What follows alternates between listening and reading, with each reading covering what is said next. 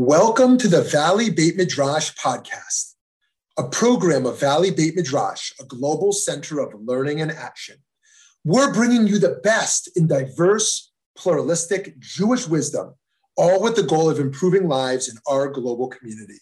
I'm Rabbi Shmuley Yanklowitz. Let's get started. Wonderful to be with folks on Zoom and to be with all of you. Great to be back at Temple Chai. We really love it here, and it's great to be here with all of you. So with that, I want to introduce our speaker for tonight.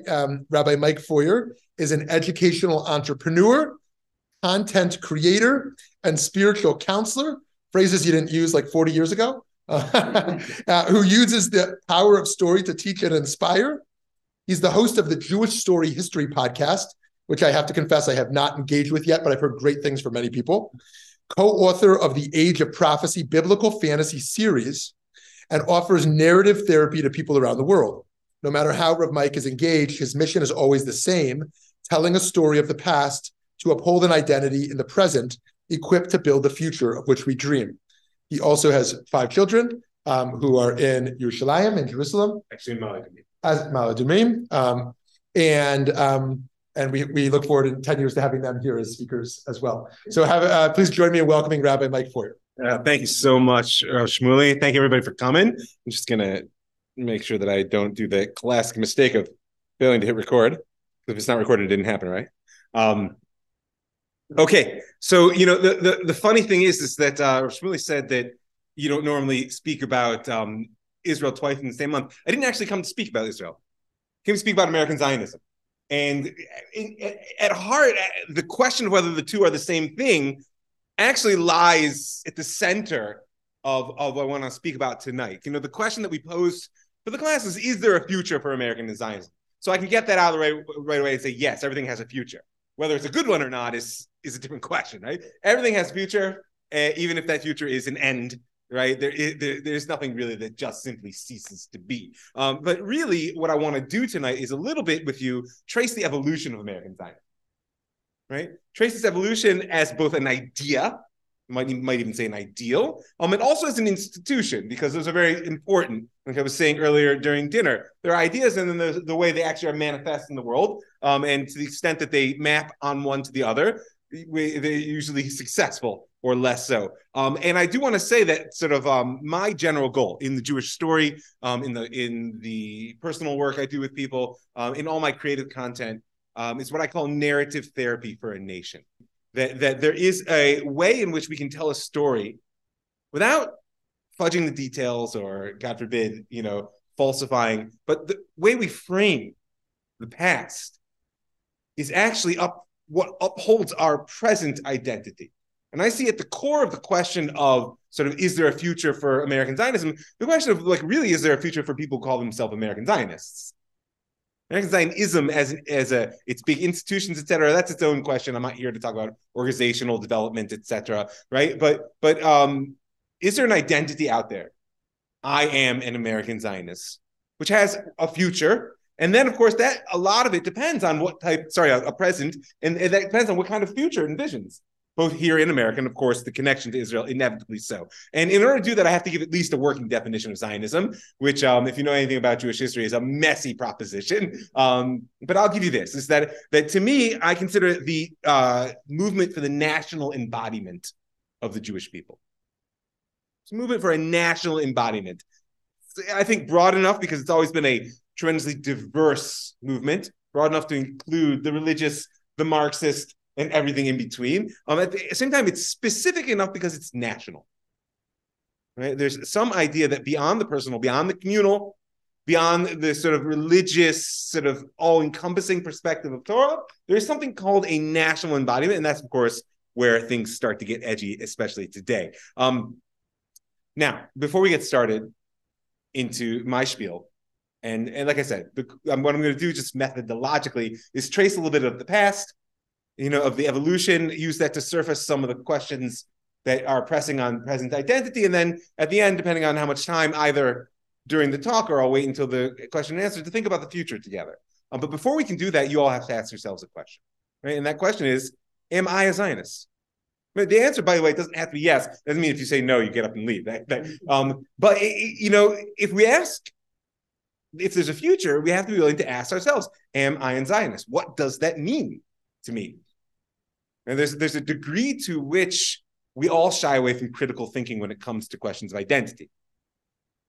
Right? We get comfortable with who we are. We assume we know what that means. And when the world starts to press up against it, either we shut down and just, do the fingers in the ears that we Zionist Jews are all really good at. No, I don't want to hear you. Or we drop things that perhaps actually matter to us because we don't know how to examine them critically and help them evolve into the present situation. So you have to ask that question, right? Am I a Zionist? What does it mean to me? What does it ask of me, right? And what dimensions of my identity does it hold? So I really want to stress that one, is that the identity questions are life and death. And, in general, in history, you can see it over and over. People familiar with Maslow's hierarchy, just by show of hands. People heard of Maslow's, right?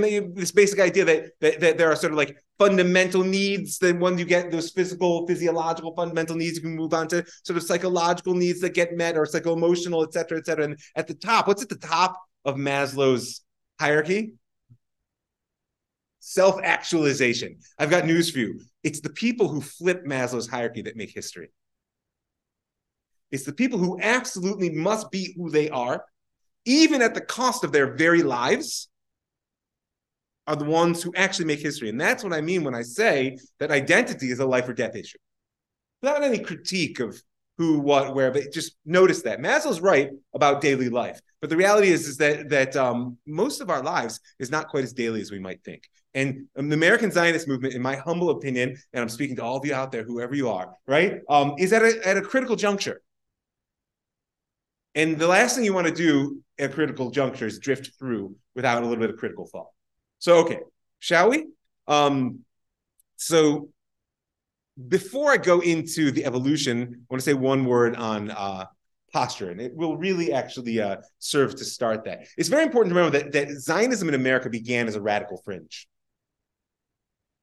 Radical fringe. It was a small and truth to be told, ran against not just the mainstream institutionally, but the very idea of what it meant to be an American Jew. If you look into the late 19th century, I'm not going to go into the whole history of American Judaism. You can look it up, or you can listen to my podcast. They're back there in probably season 2. But America, because of its very nature as a civil state, and I'll have more to say about that, welcomed the Jews on a level which, historically speaking, we have never seen. Right? Welcomed us, even as not just as individuals, but even as a community, but as primarily as a religious community. The idea of being a nacio or an ethnic group was not really there at the beginning. Right? It was more like, check your culture at the door and join as an individual, fine, but join the community. Furthermore, if you're familiar with the history of the Reform movement in particular, which certainly in its early age might have gotten overtaken by the conservative movement at a certain point, but it was the core religious movement of American Jewry, and the Pittsburgh Convention in 1885, which actively disavowed, which was consistent with Reform theology, the national elements of Jewish life. Right? So therefore, Zionism as a movement for the national re-embodiment of the Jewish people was very fringe. Why am I mentioning that? Because it's being pushed back to the margins right now. And I've got news for you. If you want to survive as a Zionist, lean into that momentum.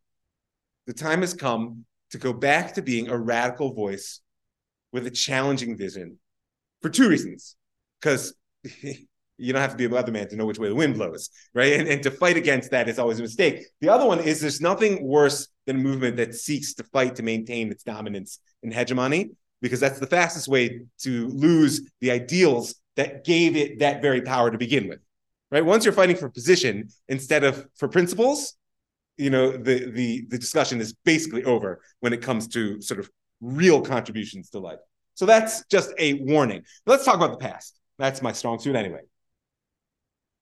So I want to make a contention that the conceptual roots, the ideal of a particularly American Zionism, are actually in the social justice and ethnic identity frames that were part and parcel of progressive early 20th century American thought.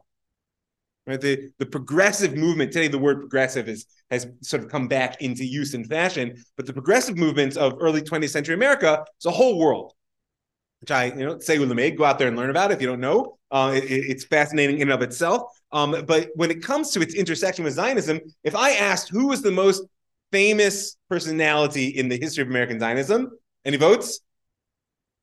Particularly American Zionists. Brandeis, come on, people, you all got it wrong. That's the worst thing in a teacher. Like, you only get it right when you get my answer, right? No, but certainly the iconic sort of convert, most famous convert in the early days to American Zionism was Louis Brandeis. And I say convert because that's a fascinating element of the history of early Zionism, is that people literally would light up overnight with this idea, which was so radical. Right? I mean, what is conversion other than the sense that you've stepped through a boundary into an entirely different way of knowing the world and knowing yourself? Right? And that's how radical Zionism was for Jews all over the world, and in America, no less so. So Brandeis, right? I hope people know he was a son of what was called the second wave of American sort of Jewish life, the classic aristocratic German Jews. People know American Jewish history. If not, it's not so important. But he was the essence, native born, Kentucky of all places, right? He goes to Harvard Law School in 1876. There's a legend, by the way, that he graduated with the highest grade point average ever. I don't know if it's true, but they don't tell the stories about me, so we can assume he must have been an impressive student. I didn't go to Harvard even, but he rose to fame during the great labor battles of the early 20th century. He became known as the people's lawyer, and of course is perhaps best known for his career on the American Supreme Court.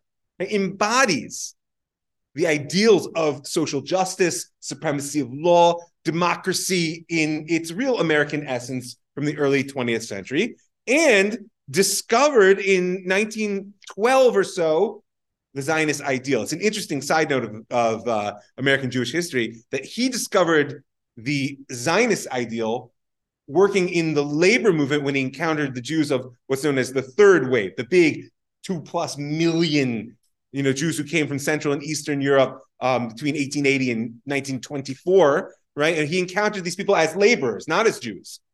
But he was blown away by the ethnos, by this sense of peoplehood, which was completely foreign to him.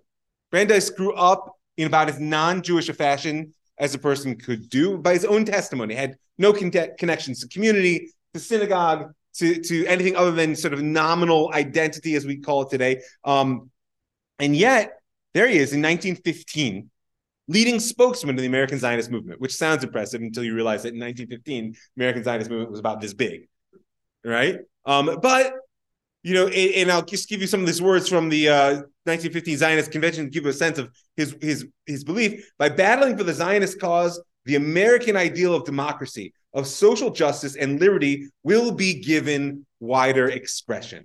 And this is what I mean when I say that the ideological roots of an American Zionism are literally, as he said, in the social justice and liberty that were part and parcel of American society in the early 20th century, right? And not only is there the positive side, Brandeis also was able to forge an American Zionism because he was able actually to counter, or at least deny, the primary fear of all American Zionists, which is still there today, although much less so. And that is that they would be forced to choose. Forced to choose. Loyalty, he says, to America demands that each American Jew become a Zionist. Only through the ennobling effects of its strivings can we develop the best that is within us and give this country the full benefits of our great inheritance. It's a very interesting attempt to dance at two weddings. Right? Only through becoming a Zionist, said Brandeis, will we as a community of Jews be able to give to America the greatness of our inheritance. Because he understood that there was a level of communal organization, of national embodiment, that where the individuals become more than the sum of their parts, that only such an organization could offer. So, like I said, the ideological roots of American Zionism in this visionary liberal stance, and almost messianic belief also in the potential of human society, which is very important. I'm giving you these things because if you want to understand where you're headed, you have to understand where you're coming from. Now, and the core fear is dual loyalty, right? Both as its classic anti-Semitic charge, right? The Jews are always in it for themselves, and now if you create a foreign country, they'll be in it for that foreign country. That's got some sort of old roots in the history of anti-Semitism, but also as a genuine conflict in identity and really a tear in the Jewish soul. I don't know if they do it anymore, but when I was growing up in the youth group that I was part of, it was a classic conversation. Are you a Jewish American or an American Jew? I think that's a bit passé today. They still do it. They still do it? That doesn't mean it's not passé. I referred to you by earlier point, right? Perhaps it's not really the important question. We'll come to that at the end. So I want to add one more piece to the early American history, a less familiar figure. Anybody heard of Horace Callan? By show of hands. Anybody? Bueller, right? That's tragic.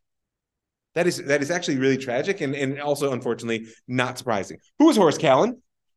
So unlike Brandeis, the native son of America, he's the immigrant story. Horace Callan, son of an Orthodox rabbi. They came from Austria. He was 5 in 1887 when he came. So really beginning of that whole sort of Central Eastern European wave of Jewry. Also rose to the top. Oh, those Jews, right?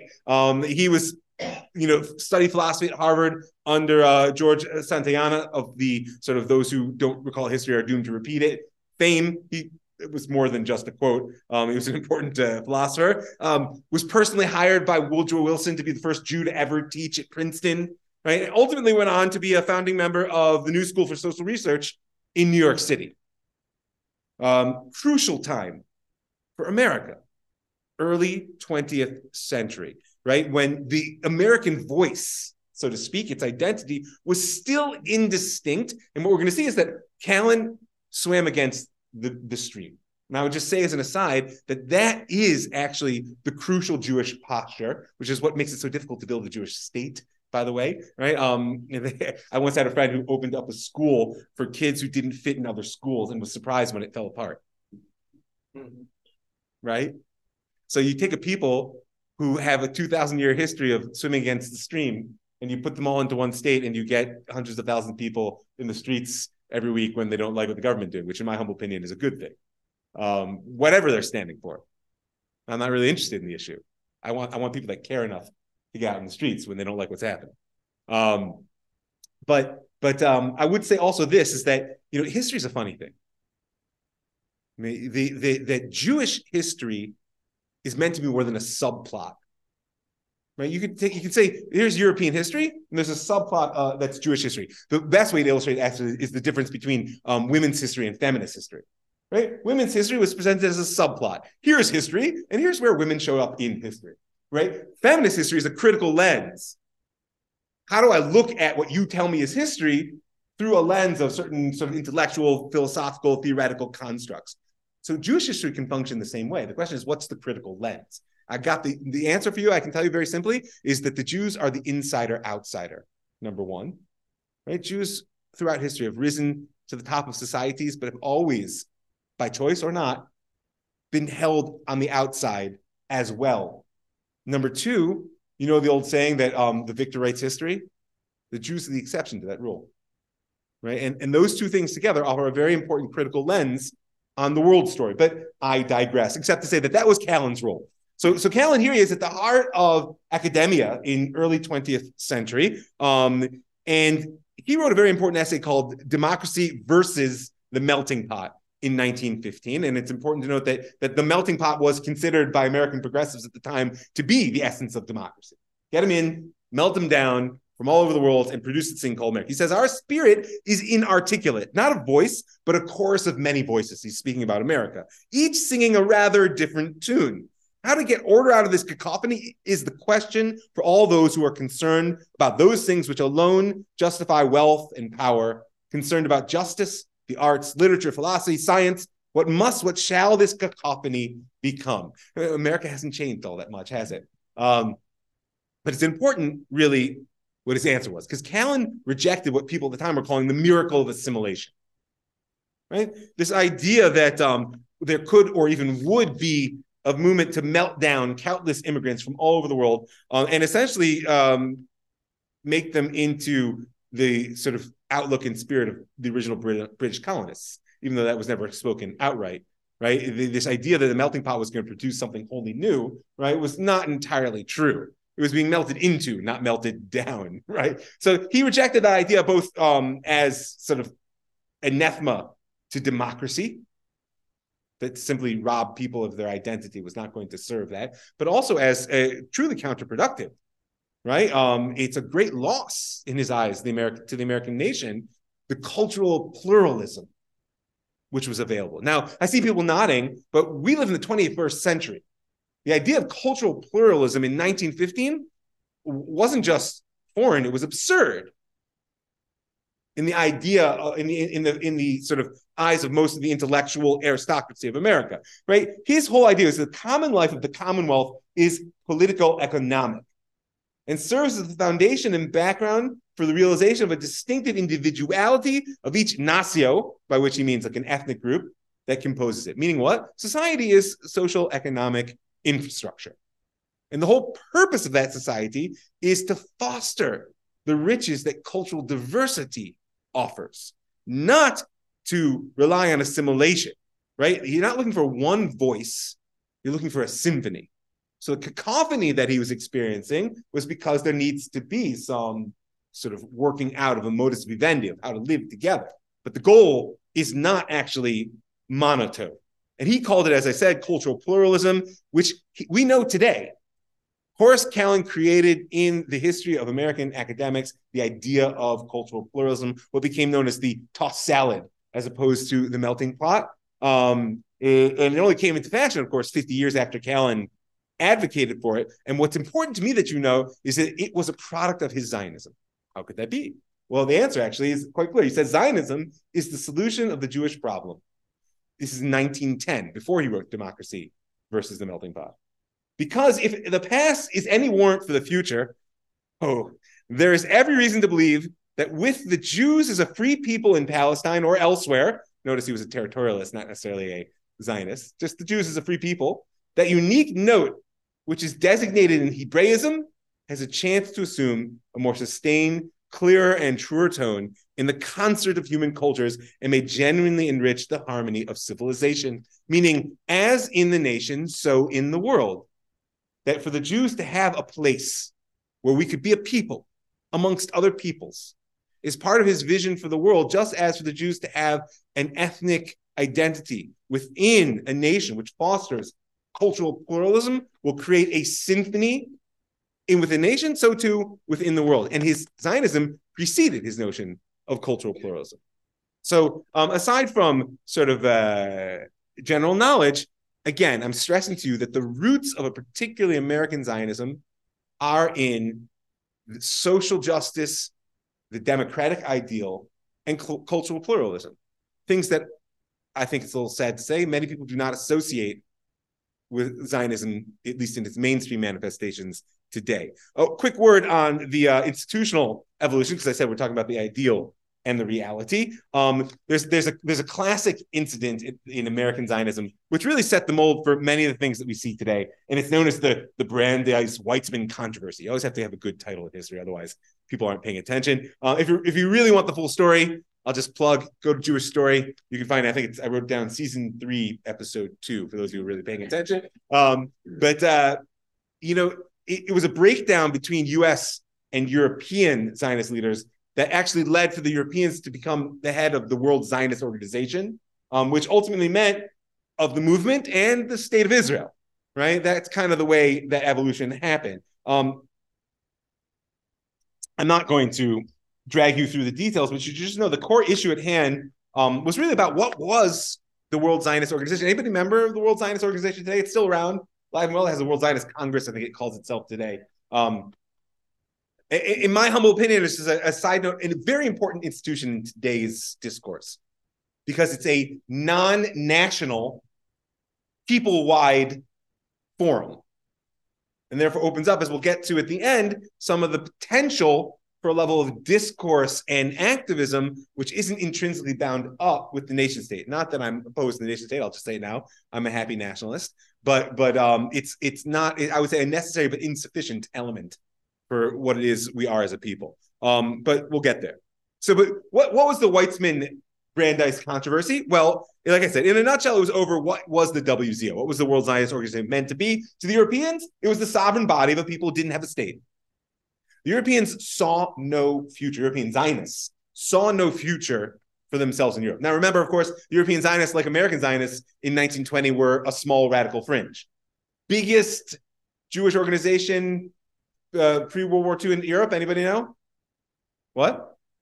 The Bund. And they were far from Zionist, right? Unfortunately, they were also wholesale slaughtered. But nonetheless, the European Zionists saw no future for the Jews in Europe, and therefore saw no need for any organic local organization. And that's why the WZO was, in their eyes, a sovereign body of the people who didn't have yet a state. Of course, whether that sovereign body actually represented the people, that's an interesting history of Zionism of itself. However, the Americans saw it in no way or shape or form the same thing. It was an institution whose purpose was to build a Jewish home in the land of Israel. We say techni in Hebrew, right? It was a technical job. You had one job, which is part of the problem, because when that job was filled, then why do you still exist? We'll come to that question too, right? But you can see the very big difference, because in America, there was something called the American Jewish Congress, which had come into being in 1918, which, if there were any contender for a genuine voice of sovereign American Jewry, that was it.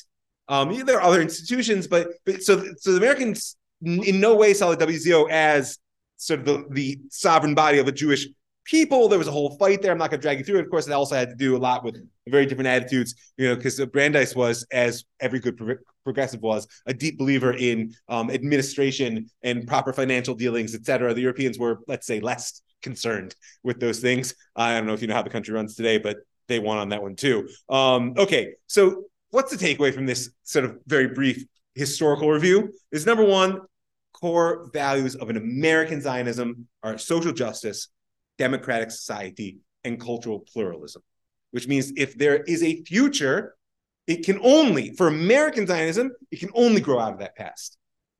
It can become a different thing, but if you want a future for American Zionism, that's where your resources are in ideal. Also very important to note, in terms of this question of dual loyalty, etc., is that historically speaking, American Jews have never seen, American Zionists even, have not seen themselves as being in exile. They like to soften that word and call it diaspora. But I'll give you a working definition. Exile is the belief that I belong somewhere else. Really, in a nutshell, that's all it is. Right? You guys, it's probably here true in Phoenix and Scottsdale like it is in Florida. You meet a New Yorker in Florida, and you say, where are you from? They say, New York.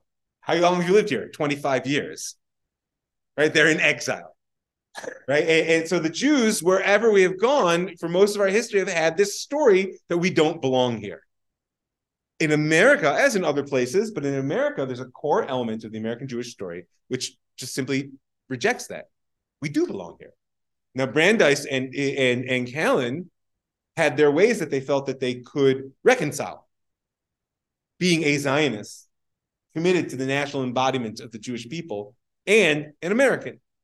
But that, just understand that tension is there at the base. And that's why the history of American Zionism is oriented toward building a home for the Jews in Israel, not what Zionists called shlilat galut, the negation of exile, right? Which is going to lead me to the next piece. Well, I'm going to save, if there are clarification questions of people, if I lose anyone, you can ask me now, but otherwise I'm going to save the time for the engagement at the end. Okay, we good? Yeah. Kallen, Horace Callen. Highly worthwhile. It's got some great essays. If people, I didn't actually give you my email, but ravmike.com, you can reach out to me. I'm happy to share essays and stuff of his that I have with you. Okay, so scrolling forward in our time, I'm not going to trace the entire history of Zionism from 1920 to 1948, but let's just say that the birth of Israel was a major crisis for Jews all over the world, and U.S. Jews probably more than most. There was a bell curve distribution by that point amongst American Jewry when it came to Zionism. There was a small active group who were passionately Zionists. They're the vast bulk that were sort of non-Zionists, meaning they weren't opposed, but they weren't card-carrying members. And then there was a small active group of anti-Zionists. Right? It's important to know that, by the way, because today a lot of people get very edgy when you talk about American anti-Zionism. American anti-Zionism is just as dyed-in-the-wool American Jewish as American Zionism. That doesn't mean you have to like it, you don't have to accept it, but you should understand it is not a new or foreign element to American Judaism. It is an old and venerable one. You can take your pick on what you think about it. So the crisis is basically, we've achieved our purpose. Do we now fold up shop and stop being Zionists? Do we fold up shop and go to this state that we just helped to build? What exactly do we do as a movement?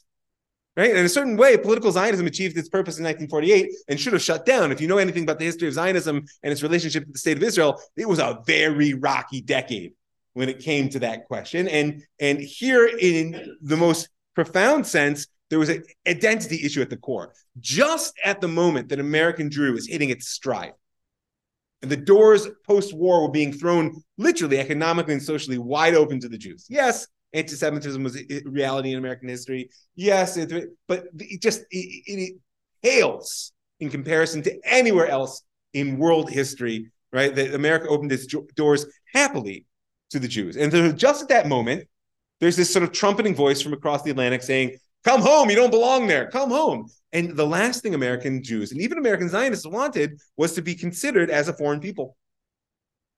And this led to another controversy. Right? We're Jews after all, aren't we? This one's known as the Blaustein-Ben Gurion controversy. I'll just keep giving these taglines. So we all know who David Ben Gurion was, of course, famously the old man, father of the state, right? The guy who does handstands on the beach in Tel Aviv. You can take a pic of your image. Jacob Blaustein is less well known. He was president of the American Jewish Committee, not to be confused with the American Jewish Congress. What is it with the Jews and acronyms? I'm not sure. We can talk about it later. But he was probably the most powerful Jew in America at the point that the state of Israel was born.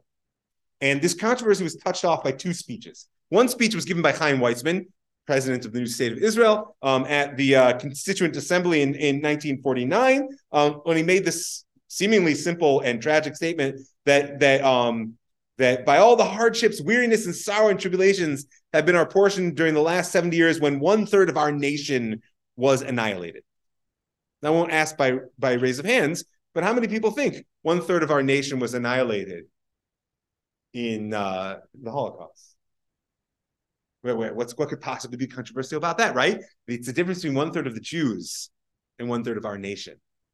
See, because when Chaim Weizmann said that, he meant it as our nation. And when Jacob Blaustein heard it, he understood that. And he said, whoa. The Jews, your nation, the Jews, right? You are a nation state. We are American citizens. We have this weird relationship that we're also one people, right? Okay, that was edgy. And he actually, by the way, filed a formal complaint with the Israeli ambassador, lest you think that this was just like the backroom mutterings. By the way, you think that the American Jewish and Israeli communal controversy today are hot? Nothing. I'm telling you, people, nothing compared to the 50s. Don't be afraid. Where we are right now in history and all the difficulties and the tensions are nothing new. You know some Jews, I'm guessing, right? Communal battles are nothing new. And so long as they are honest and driven by something other than personal self-interest, which is a big challenge, right? Then they're generally productive. And at the very least, they're not destructive. You had a clarification question? Jacob Blaustein. So anyway, Blaustein, as I said, he asserted to the ambassador, the Israeli government speaks only for its citizens, and the Jews of other countries are not part of the citizens of that nation, which should have been 1/3 of the Jews, not the nation. May sound like hair splitting, but not in 1949.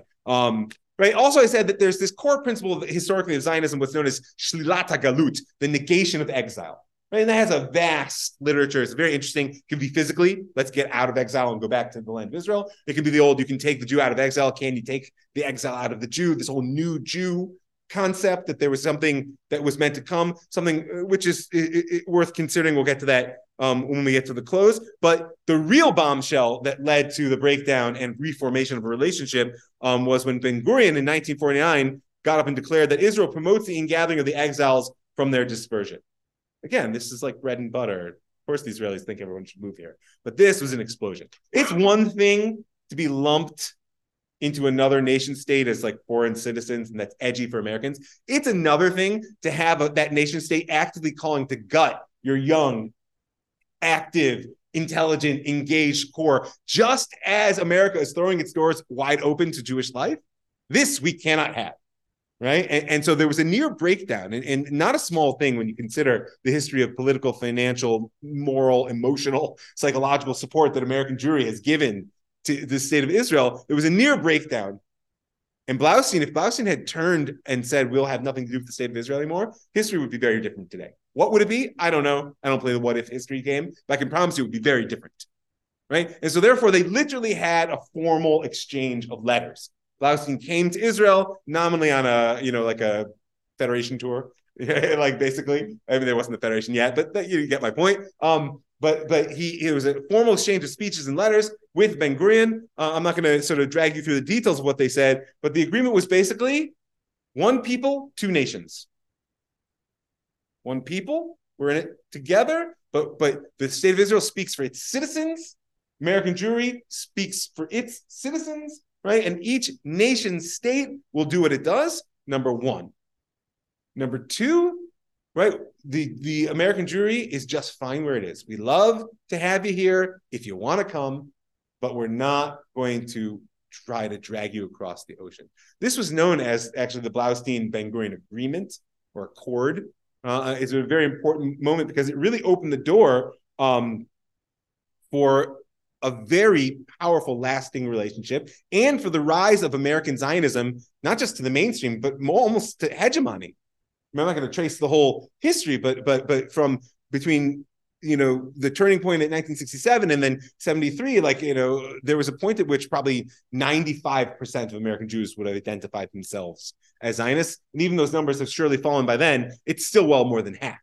That's a pretty amazing shift from a radical fringe movement that was going not just on the fringe, but against many of the principles of American Jewish history. Now, one of the ways it happened, and this is very important for the present discussion, is that there was a not so subtle conditionality in American Jewish support for Israel, right? And that was that Israel is a stronghold of democracy in an area where liberal democracy is practically unknown. Is that Blaustein made it very explicit that in order for American Jewry to support Israel, Israel had to be reflective of the values of American Jewry, which I just pointed out to you, were social justice, liberal democracy, and cultural pluralism. Now, whether Israel really was in the 1950s is an important and interesting question. By the way, spoiler, the answer is no. But relative to its surroundings, yes. And the question also was whether that's a legitimate conditionality, meaning well, how come you're only going to support us if? You know what the answer to that question is? That's called relationships. Everybody supports each other if. There are very few unconditional relationships in life. And on that note, what I want to do is touch the takeaways, and then we'll move sort of a little bit into the more present and future. So what's the takeaways? First of all, to add to the core roots of American Zionism, that once the state was born, its support for Israel was all but explicitly contingent on the idea of being a liberal democratic nation, dare I say, a light unto the Middle East, right? It was at the base and foundational also in American Jewish education, right? Zionism became core. I mean, how many people here feel like they had a significant Zionist element in their Jewish education growing up, right? Right? But if we hit my demographic, I promise you, with the exception, maybe the exception of the Orthodox world, it's every single one. That was all we did. We used to eat carob on Tu B'Shvat. And of course, what happened to American Zionism practically? It evolved into not just an educational force, but the Israel lobby, quote unquote, right? With a very important social and political force that has maintained, notice, a core relationship of values, not crass political utilitarianism, but liberal American values shared. We speak about this language, and it's not just propaganda, but it's being challenged today, right? One way or another, this covenant has broken down. One way or another. You can blame whoever you want. You can say why it's broken down, but we see today in the press, we see in more personal settings, this covenant between American Jewry, American Zionist Jewry even, right? And the state of Israel has broken down. I do couples counseling. And one of the things that I work on, one of the models I work on, is that when things break down, there are 3 steps, right? First, de-escalation. which, by the way, I would just give you as a general rule, right? The actions are always encouraged. Conversation for venting, rarely so. Right? We all have that urge to like, and I get it. Actions, and I really, being honest, I don't care what your actions are. Whatever your politics are, actions toward a better world, better relationship, always worthwhile. May not be successful, but always worthwhile. Very rarely is this good. So de-escalation. Rebuilding communication, there are constructive contexts. And that's, by the way, rebuilding a shared language, which is much of what it is that needs to be done, is that there's a language which is tired and really no longer applicable, right? So much to what does it mean, like I said, to be a Zionist? What does the state of Israel mean to American Jewry? Who needs who? And that leads to the third piece, is once you can de-escalate and begin to rebuild communication, a new shared language, then there becomes a new covenant. Right? You see this a lot in marriages around 7 to 10 years. So people get married on an assumption of who I am, who you are, who we are together. That assumption is generally, if people think about it, is reasonable, but people change. People grow. You wouldn't want to be married and not change and grow.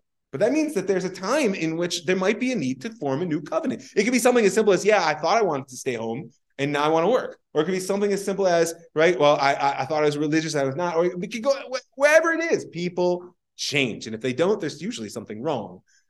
But change is frightening and threatening, and things are changing in the world today. Therefore, there's a need for a new covenant. And that kind of brings us to the last piece. You guys still with me? Right? Yawn if you're having fun. All right. The original title I wanted to give for this was From Ben Gurion to Ben Gvir, which I think is catchy, but for whatever reason it didn't fly. But instead, what we ended up with is this question of wither American Zionism in the age of the ethnic state. Now, for many people, that's a scary term. Ooh, he said the ethnics, the E word, right? Now, just as a point of information, the difference between a civic nation state and an ethnic nation state is worth understanding, because the civic nation state is a rare beast, right? In fact, I can think of two, really one and a half. The prime civic nation state in world history is the United States of America, right? A country which, with all of its flaws and its difficult history, which is true of every country, has succeeded in creating a nation which doesn't have an ethnos. There's no core like people that everybody's trying to be, right? Obviously, there's tension there, but that is really succeeded in melding a society. Israel lies somewhere between.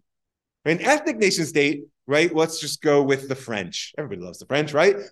Meaning they're the French people. It doesn't mean you can't be a French citizen, but France is struggling with this like many other countries in Europe. But essentially, there is a culture, a language. Even though it's a secular state, there's still a core religion, right? There is obviously a culture which they're quite proud of, if you haven't noticed, right? And often these things are even enshrined in law. I mean, there are literally dozens of states around the world which enshrine their religion in law. It's, by the way, noteworthy that when Israel does such things, it becomes a source of world controversy.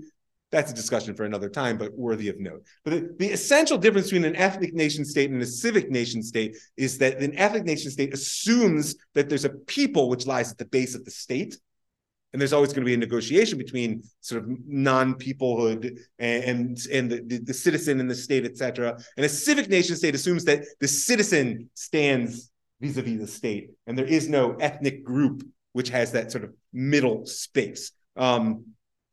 Now, I should also say, because it's important to understand that in the world as a whole, law and narrative coexist, right? There is no law without a story to support it, because then it's simply power. And there is no story without law to sort of make it real in the world, because then it's just a fairy tale.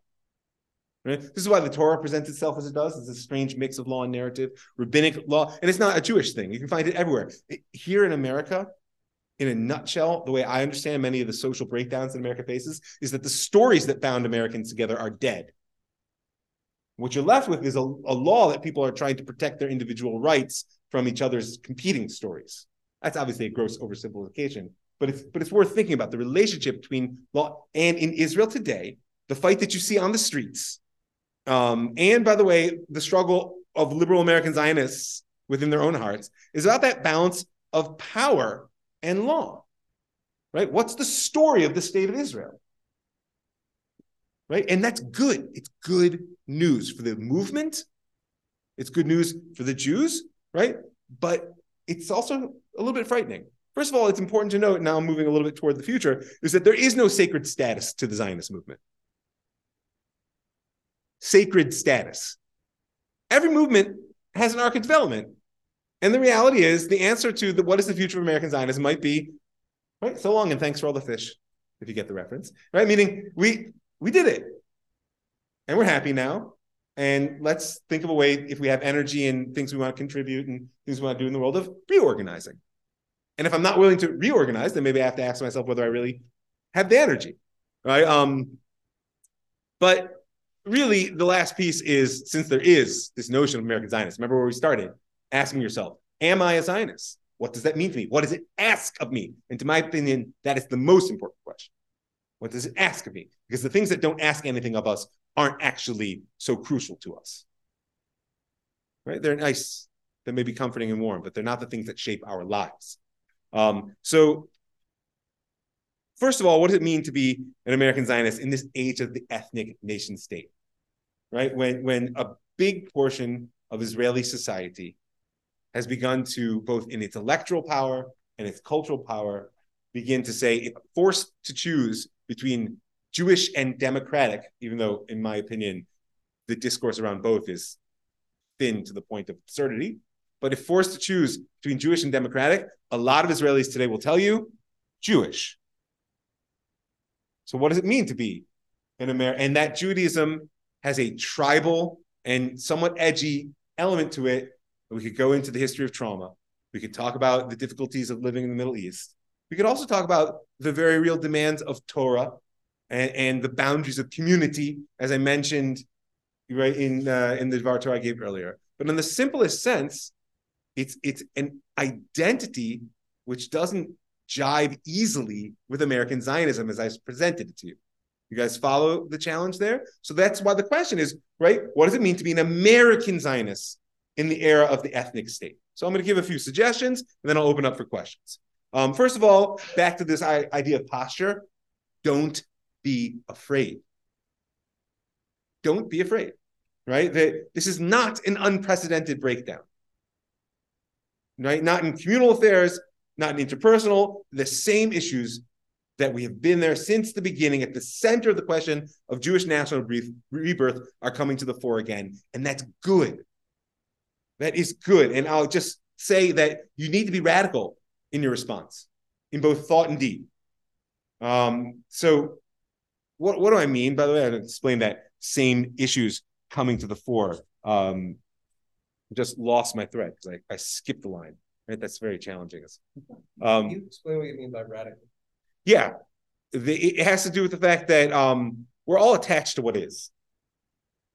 Right? Whether it's where I live, whether it's how much energy I expend on things outside of making a living and taking care of my family, whether it's my willingness to stand up and identify as something which people might challenge, right? The extent that I'm willing to assert my beliefs through actions in ways which might make me uncomfortable, might make me stand out from the crowd, if that's enough of an answer. Challenging sacred truths, right? But I will get more into the details of it. Maybe I should stick with the list, and that will help with clarity of thought. So the message of Horace Kallen and Louis Brandeis, I think, as American Zionists, is to lean into what you might call the eco-model, the ecosystem model of society. That cultural pluralism is a critical element of a healthy society. Now, here in America, that means helping Jews be proud of being Jewish, which is not simple. I don't have to tell you, not simple, and get a little bit to how that looks educationally. And in Israel, I would say it's helping to hold that tension between ethnic nation state and civil nation state. How is it possible to be Jews, to be proud of Jews, to have strong Jewish identity, and yet to receive others? I got news for you, by the way. In general, a strong identity helps us receive others, right? There's a notion called scarcity of identity, which deserves to be explained at length, but I'm going to give you an operating definition now so you can take it with you. What's scarcity of identity? It's when I have a sense of self which can't include you. In fact, in order for me to be me, you can't be you. You see this a lot in the who's a Jew question, right? If my definition of Jew is fill in the blank and you don't fit it and you call yourself a Jew, that's a zero-sum bargain, right? Wait, if you're a Jew, then I'm not. I'll be even more obvious. When it comes to Palestinian national identity and Israeli national identity, that is a tragic scarcity situation, right? For the average Israeli who's secular, sort of nationally attached, et cetera, to say that 1948 was a Nakba, was a disaster, is to undermine their entire narrative. I got news for you. For a person who understands Jewish issues, it's a lot easier to say, wow, yeah, I bet that was tragic for you when we came in and fought a war and re-won our homeland. Sounds like a disaster. They're very different attitudes because it doesn't completely undermine the identity. And so therefore, the stronger ethnic depth of identity is able in many ways to, doesn't have to agree, but to receive, to hear and say, oh, you're you. Interesting. There's an abundance of identity, which happens when you have real cultural pluralism. And I think that it's something American Zionism has the potential to really reawaken both here and in Israel. Another critical piece is that American Zionists need to lead the fight in reviving the question, the conversation even, of what is an Am. Right? In many ways, that's another definition of Zionism. Zionism was a prolonged conversation about what is an Am. Picture this table. It's much bigger, and it's full of every kind of Zionist you can picture. From the Messianic religious to the sort of like materialistic Marxist, everything in between, they're all sitting around, bunch of Jews, they're shouting at each other, they're throwing the chalk there, and all of a sudden, you know what happens? You know what that is? Get on the boat or your future is over. That was Europe in the 30s. And most of them didn't. And the conversation kind of ended. Because what replaced it was a nation state. And the question of what it meant to be an Am was replaced by build, build, build, fight, fight, fight, defend, defend, grow, grow, grow. The necessities of lived reality, right? Remember, I pointed out to you that American Judaism and American Zionism were a little bit different because American Jews found a growth medium, so to speak, which was safe and inviting. But that conversation about what it means to be an Am, to be a people, as opposed to be a nation state or le'um in Hebrew, and a nasio, right? That's an important conversation. It's one which could be very productive as Zionists. And I think American Jews have a lot to say it. There's a lot of other details here, but maybe I'll leave them. The last two, I would say, is educational renewal.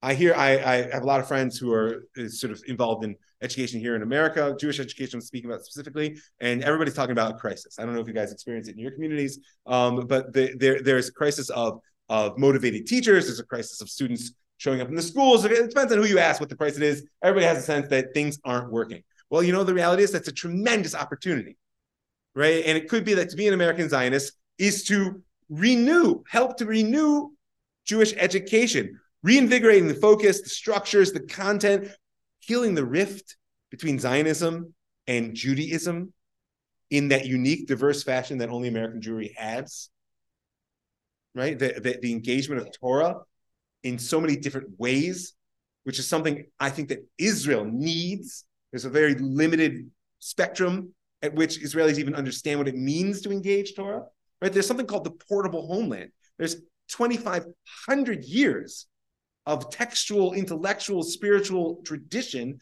which is the homeland within which Jews live, which unfortunately Zionism largely put to the side in order to construct a physical homeland. I think American Zionists have a tremendous potential for renewing locally education in America, but also being part of renewing that in Israel by bringing back together the portable and the actual homeland.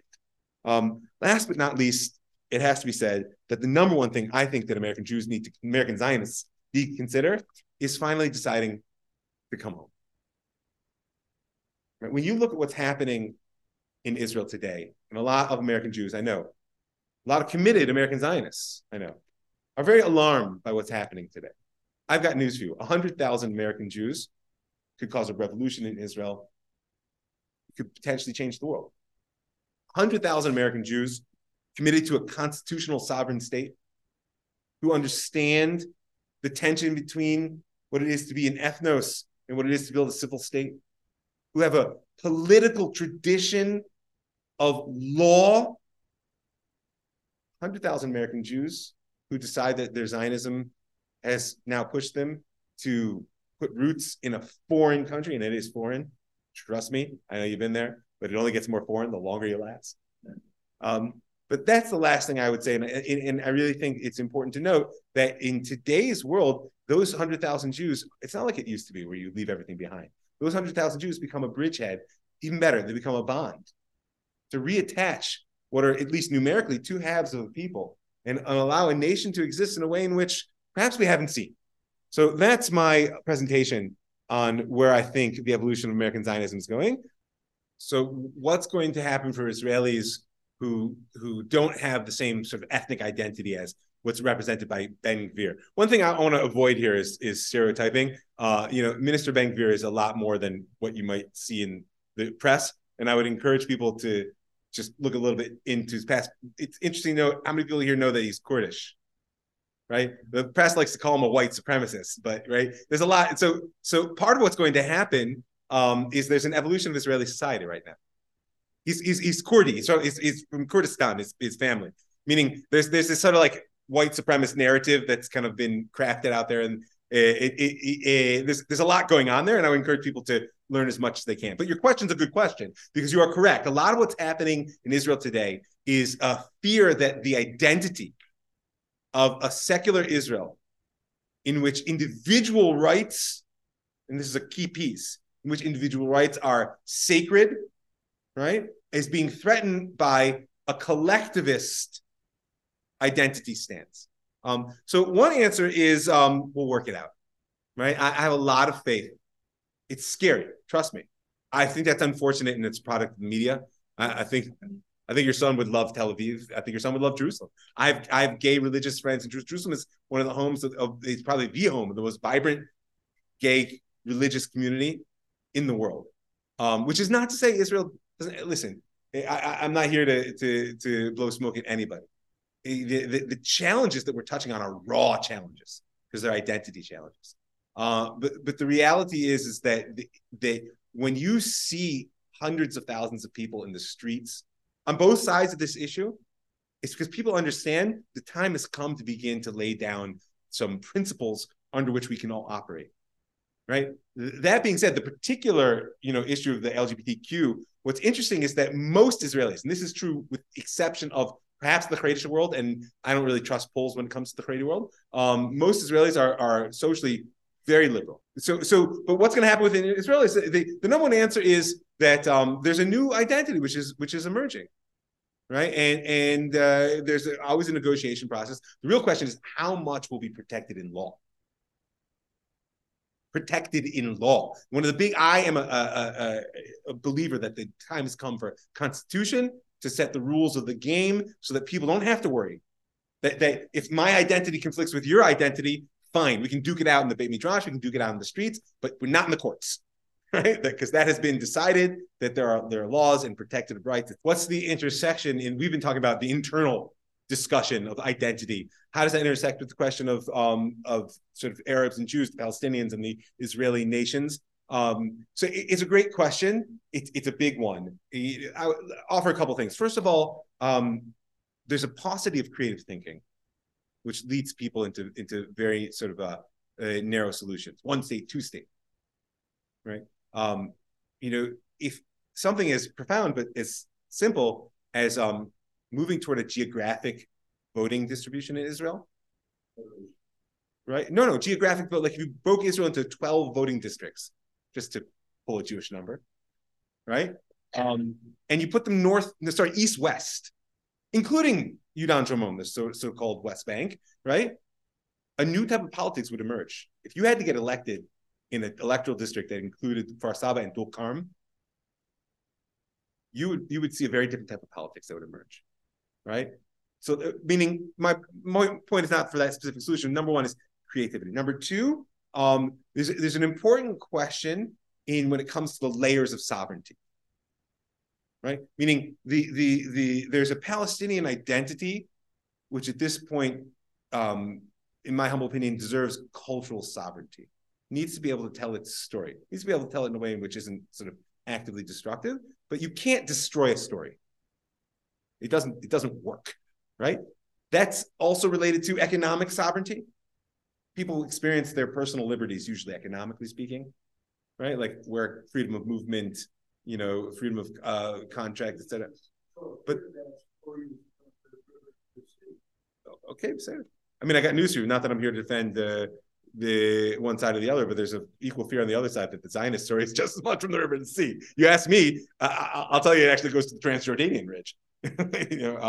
But there are ways in creative thinking. But again, I would say that there's time has come for constitutionality and a level of discussion that allows the creation of a playing field where these questions can really be dealt with instead of sort of superficial political interests.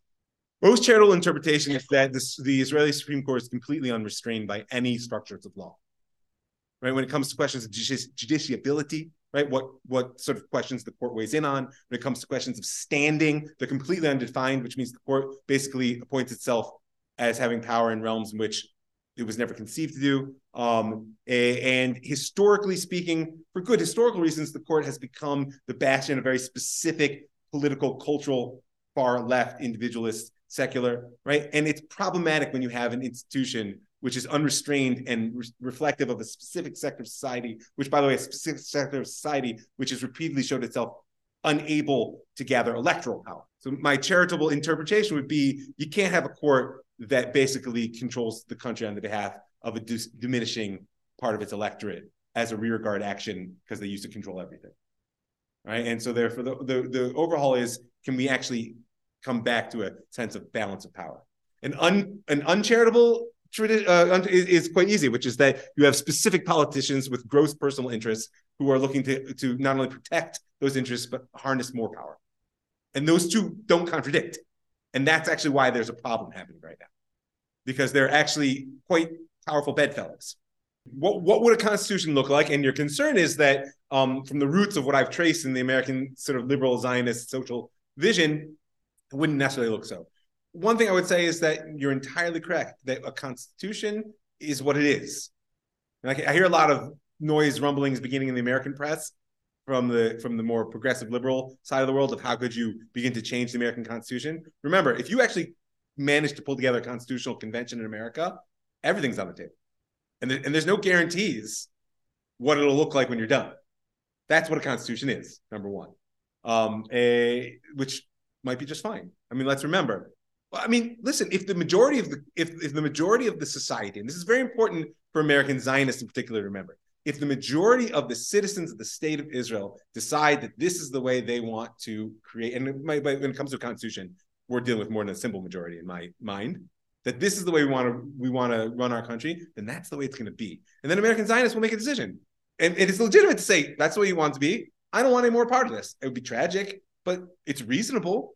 I would say the more Jewish response is constructive conflict, right? What we call machloket l'shem shemaim. Like, no, if that's, we're going to fight this with love. We're going to fight it fiercely, right? And I would strongly encourage that. But what does it actually look like? I'll tell you this. I didn't say it specifically, but another thing that American Zionists could do, and this is something to do right now, is go set up shop in front of the Knesset.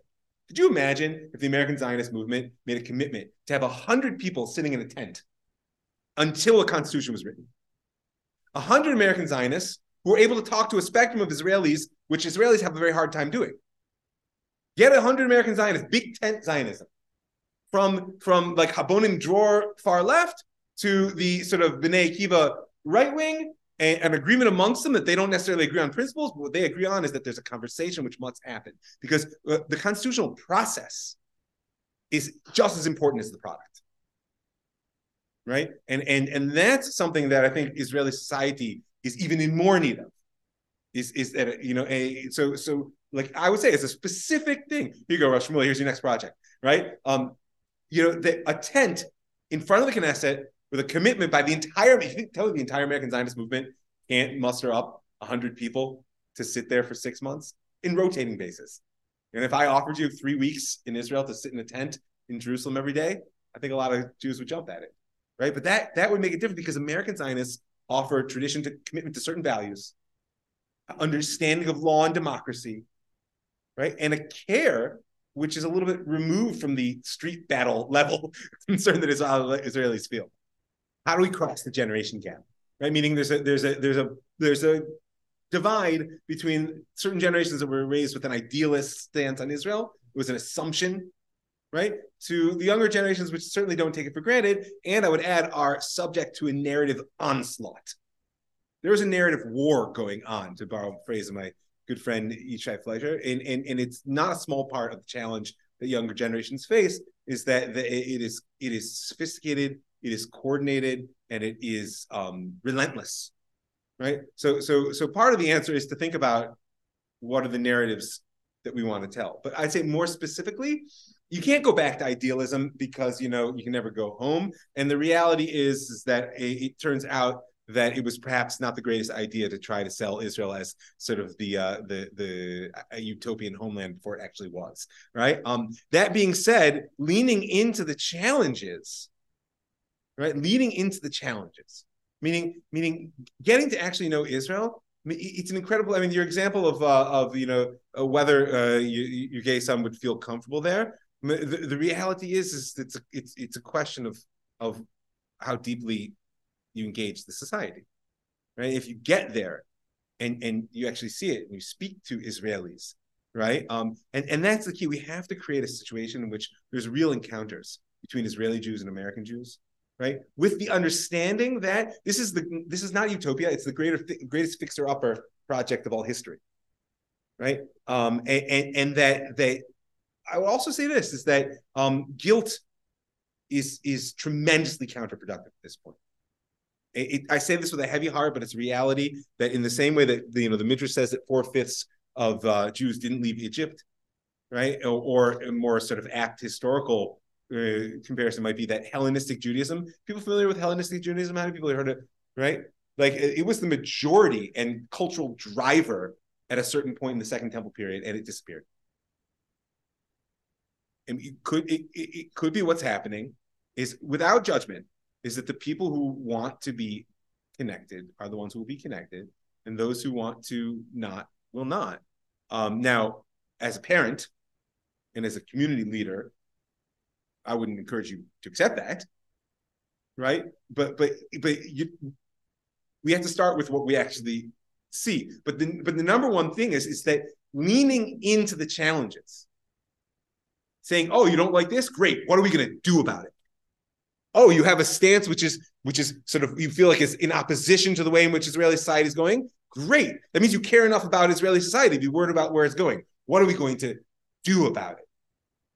Right? And really, really, really, the less time we spend doing this, and the more time we contribute in action, this is where all my teachers in Israel right now are expending their energy. Is everybody just needs to enough of it, right? Go out. If you want to demonstrate on this side, you want to demonstrate on that side, you want to, vote, you want to, great. Actions, great. But we need to also recognize that there's a bitterness to the conversation which is not serving us. So leaning into the challenges as the place to really make contact is the number one. And thinking about how we tell our story, right? And last but not least is that we're a mission-oriented people. And one of the challenges that American Zionism, because that was my task today to speak about, right, faces is that in many ways, American Zionism achieved its mission in 1948. Right? And then the maintenance of the state from 48 to, let's say, 1982, invasion of Lebanon, right? It was considered to be an extension of that.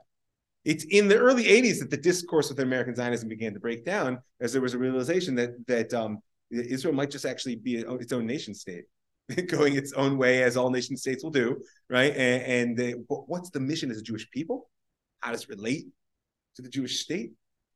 That's a conversation I think that you can get people excited about, but it has to be machloket l'shem shemayim. That's the last piece, is we have to learn how to have arguments that are constructive. And thank God we have a very rich tradition in that. Who can tell me why the Second Temple was destroyed? See, not chinam, right? Like, because the Jews couldn't get along, right? But you know what the heart and soul of rabbinic culture is? Argument. It's often missed. but it was a fantastic evolution from the thing which we say destroyed our sacred center into the driver of our intellectual spiritual culture. It deserves to be thought about how that happened. Because in the same way, we feel like we're being torn apart right now, but we're only being torn apart because people care. The apathy is the thing that really scares me. It's the people that drift, people that turn around and walk away. Listen, at least they care.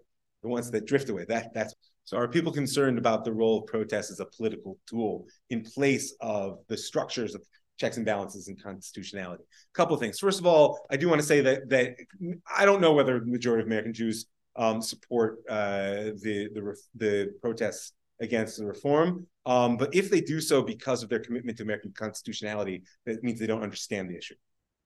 Because it's important to me that people go out and learn. Meaning, take whatever side you want, but understand that these reforms, leaving aside the very important issue of personal gross interests and power, these reforms were more likely to move the court closer to the American model than further away from it. That's just an aside, but it's an important aside but your question is an excellent question. How much, let me say it better, how much space is there within the social fabric for protests to be a constructive element of government? And when does it slide into a destructive element? For instance, there's a strong feeling on the Israeli right today that basically the election is being stolen. We had an election, it was the fifth election line. Who knows? I don't care. Like I have one of those punch cards I could get in a coffee shop for voting. I'm waiting to get to 10 and I don't have to vote again. And there's a strong feeling amongst sort of many sort of right-wing voters that, hey, wait, we voted. There was nothing was hidden. This wasn't a hidden agenda. Everybody was trumpeting about it. And now there's, hundreds of thousands of people taking the street trying to take the election away. Okay. The reality behind that, by the way, is that when the disengagement happened in 2005 and there were protests, they were completely ignored. That's the reality. The protest is an important part of politics in general. I think it's an important part of Israeli politics in particular. I'm not apocalyptic thinking that the social fabric is going to fly apart. But I think you're right. In the end of the day, it needs to be the spice and not the meat of the political structure.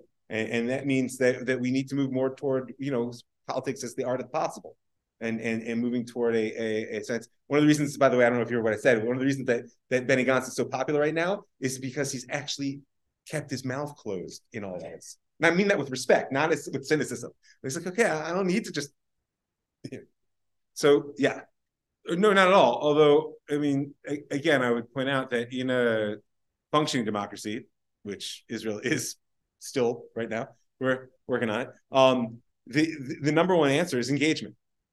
And all the engagement. But I want to say specifically though, by American liberal Jewry, one of the biggest problems for American Zionists, much less American Jews, is that Israel has been a religious Disneyland for too long. Right, and let's take the sort of Kotel Plaza issue right there. I've personally been ejected from the Kotel Plaza from standing between, angry protesters and women in the wall.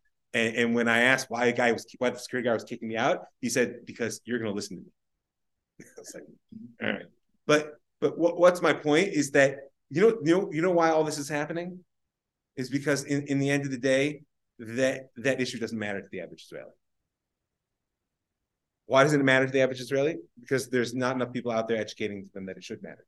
Like you're pointing out, there's a tremendous growth, but that's a great place. So American liberal Zionism, you want to make a real impact, aside from the fact that you can vote with your feet, and power politics are the same everywhere, right? And the Kurdish world knows how to vote and they know how to have kids.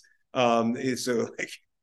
But the irony is that the liberal Israelis know how to vote and know how to have kids too. So like meaning like, but the issue isn't a pressing one, but it's one that American Zionists could help them to understand, even if they themselves don't care why it matters, right? And so the challenge is whether the court, to go back to whether the court, whereas historically has been the defender, right? Whether that is appropriate in the current construct.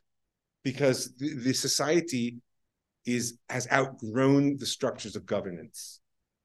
Now, I think just for me personally, it's a mistake to just leaving aside the obvious issues of gross personal interest and power. It's a mistake to tinker at this point, right? I think that the time has come for the level of discussion to make some foundational decisions.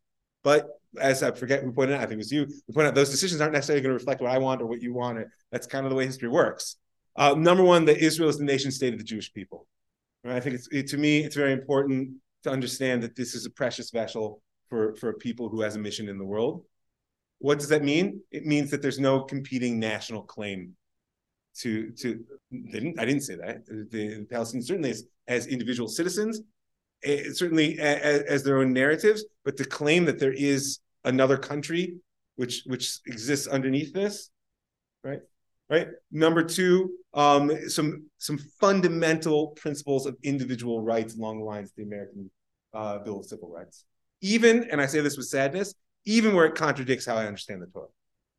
Because I think that at this point, the civil state might be the only vessel that can save us from regressing to the type of battles that we're having in the Second Temple period. And I think that those two people, I think in a nutshell, that's the battle that's happening right now. That if you could have the first principle together with and again, as a general guiding principle, with the American Bill of Rights together, much of it, then the next would be a coherent system for governance with if not exactly sort of the exact American model, but like one that actually has boundaries and true division of powers and et cetera.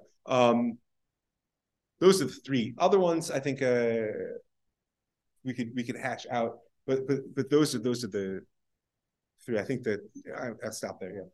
So isn't the Constitution freezing in time a process that really, both in ideally and even from Jewish history, should be laughed at as a constant engagement?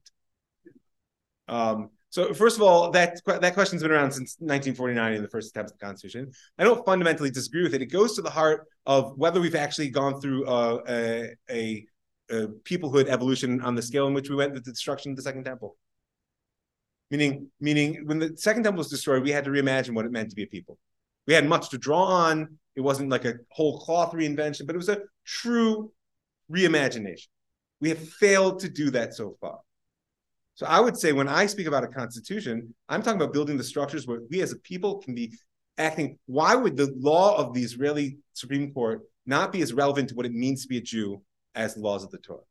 How did it come about that the law of the heart of Jewish life and culture in the world is irrelevant to what we consider to be Jewish law? So long as that's true, so yeah, there's a danger in civil law constructs that are sort of fixed and frozen.